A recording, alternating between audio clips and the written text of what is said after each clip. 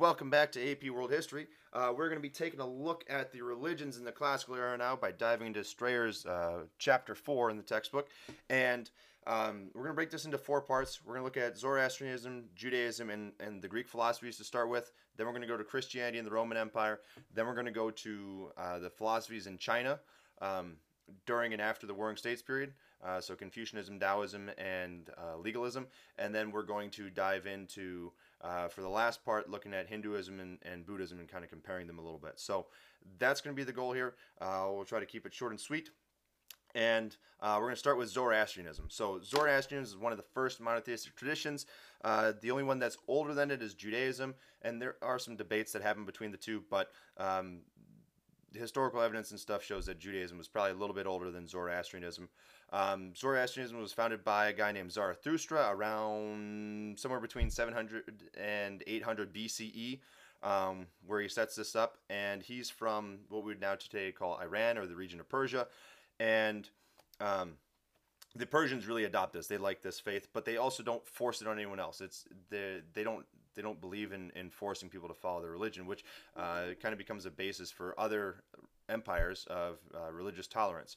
And so it's supported by the Persian government, and what they believe is that there's only one God, because it's monotheistic, and that God is Ahura Mazda, and he's the source of truth, light, and good, and he's represented kind of by fire.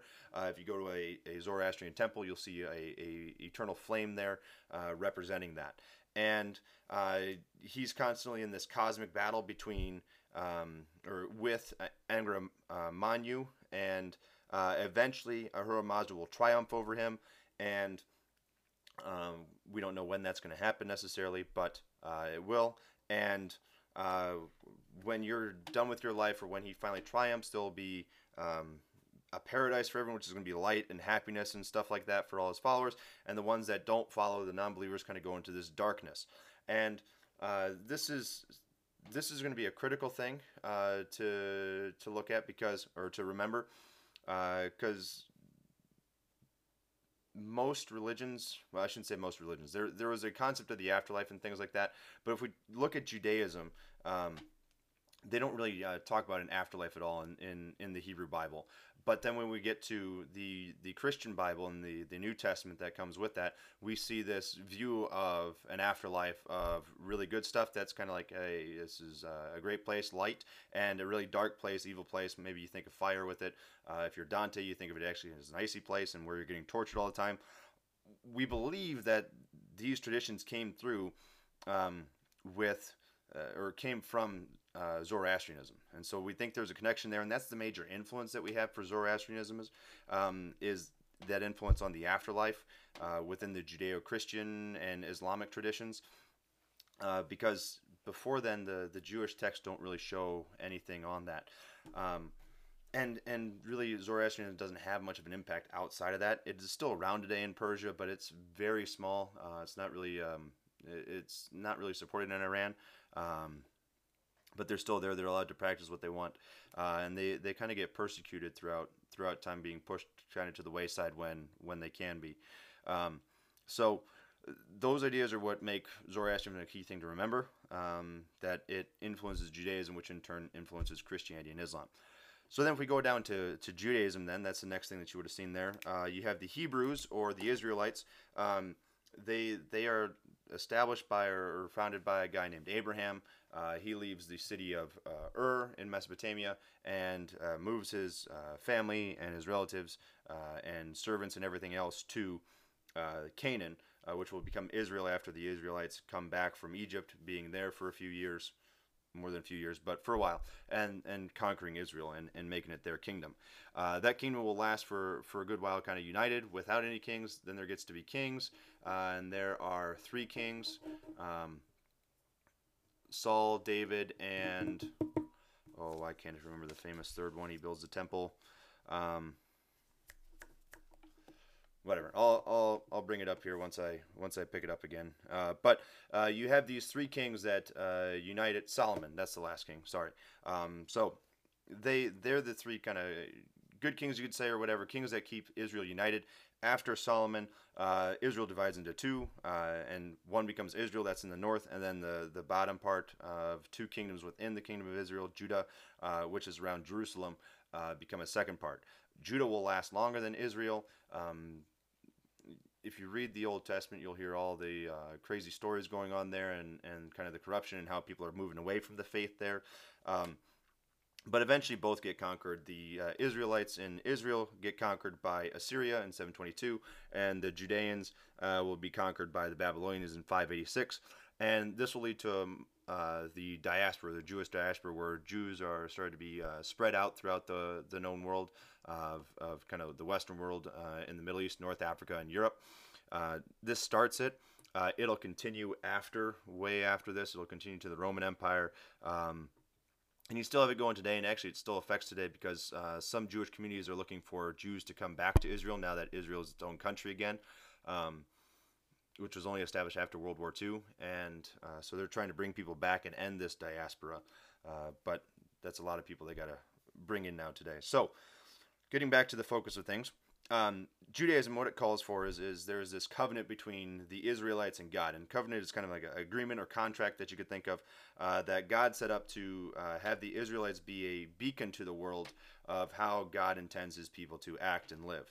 And so that's why you have all these laws and everything else that you're supposed to follow, and there's this morality kind of code that you should be doing if you are a good Jew. And so there's this constant communication that we see going between God and the people about what they should be doing, how they should be doing it, and when they're not doing it right, you see bad things happen. This relationship will continue. It still continues today with this, but we'll see it evolve into a more global religion or universal religion with Christianity, because of how they kind of phrase things and things that you had to do. This really just focused on the Hebrews or the Israelites, and that not many people wanted to join them because of all the things that were asked of them. But their ideas will then be passed on into Christianity, and we'll see Islam later. And then the last one we're going to talk about here in this episode here is Greece. So we're getting a little bit away from the monotheistic traditions and the first traditions, and instead we're going to look at the first philosophies that come out. And Greece really focuses on rationalism, and their philosophy isn't a religion. It's that there's nothing about gods in it. They don't really talk about gods. It's trying to explain the natural universe without using superstitious things and made up ideas or the imagination to do it. I guess you kind of have to make up the ideas to come with it, but they're supposed to be rooted in logical thinking. And this comes about kind of between 600 and 300 BCE, but it'll go on way after then as well. The Romans will pick it up, and it'll keep going through. We'll see it really spark up again or peak again when we get to the Renaissance and the Enlightenment, the scientific age, all that stuff when we get to later in the European timeline of things. But the Greeks you get some of these philosophers coming around and sitting and thinking about, well, how do things work? And so you have some famous ones like the most famous probably being Socrates and his student Plato, and Plato's student Aristotle. But you have other ones like Pythagoras. So if you know your triangle a squared plus b squared equals c squared, that came from that guy, and he did a lot more than just that little triangle shindig. But you have these guys. And so Socrates came out around 469 to 399 BCE. He asks a lot of questions. He doesn't say that he's necessarily brilliant, but he questions everything that people ask and makes them defend their positions on things. And this will then lead to people questioning not just people's attitudes or motives or morals or what they think is right, but also how does the universe work? Why are there, how many categories of animals there are? How many categories of elements are there that make up things? And so you get all these different kind of ideas coming out of that. And so Socrates will die. He'll drink hemlock for upsetting the Athenian government with his questioning. His student Plato will set up a school and continue his teaching style.